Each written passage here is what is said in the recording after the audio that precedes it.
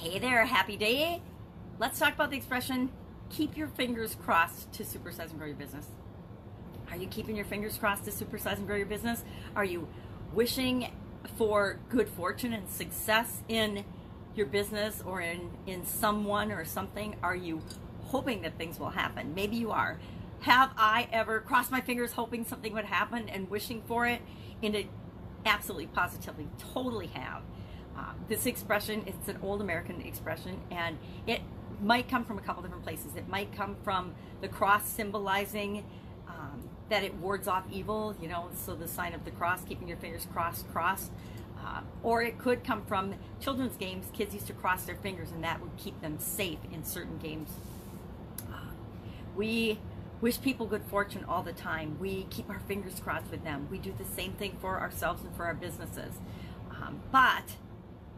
Another definition of keeping your fingers crossed. Some people believe that if you cross your fingers when you tell a lie, it doesn't count.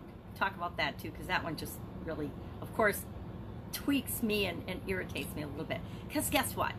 Whether you lie or not, it doesn't matter if the other person knows. It matters that you know. It's kind of like forgiveness. If we tell a lie or if we forgive someone, the important thing is that we know that it happened. We can fool people all the time with lies and misinformation and partial information, but guess what? We always know if we're being dishonest or if we're not behaving in an honorable fashion.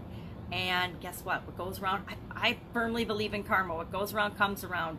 If you lie and cheat and treat on people unfairly, that will come back onto you. If you treat people wonderfully, if you give them incredible value, if you support them and do whatever you can to help them solve their problems and move them forward, especially with not only our customers, but our customers, our coworkers, our vendors, our partners, our friends, people we interact with all the time.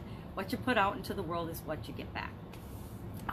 So keeping our fingers crossed is positive if we follow it up with action. If we just hope and wish for something, if we just try and we don't take any action, we're taking a very, very reactive approach to our life and the things that happen in it.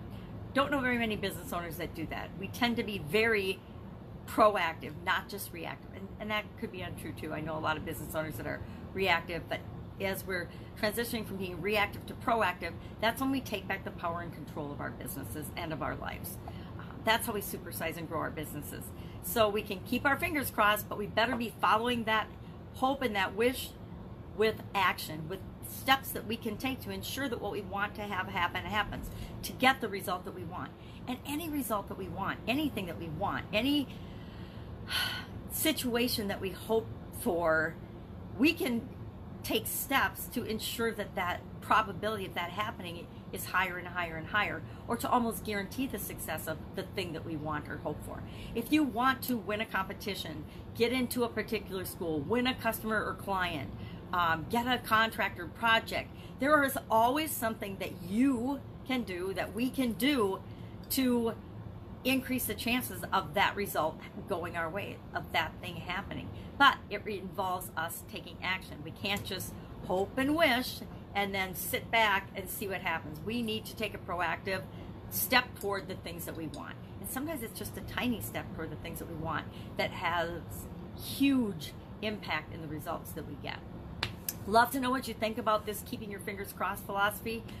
Like I said, I guarantee I've told people, including myself and my kids, oh, I'm keeping my fingers crossed, meaning I'm wishing you hope and good fortune in this. But then I'll also, in addition to wishing them that, figure out something that I can do to help them along the way of ensuring that they get the results that they want, that they get the thing that they want, that we grow and build our businesses.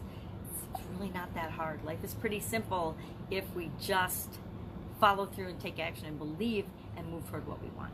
That's it. Have an awesome day. If I can help you in any way, hit me up in the comments below. Otherwise, I will be with you tomorrow with another idiom, what it means, where it came from, and how you might be able to apply it to growing and building your business. Have an amazing day.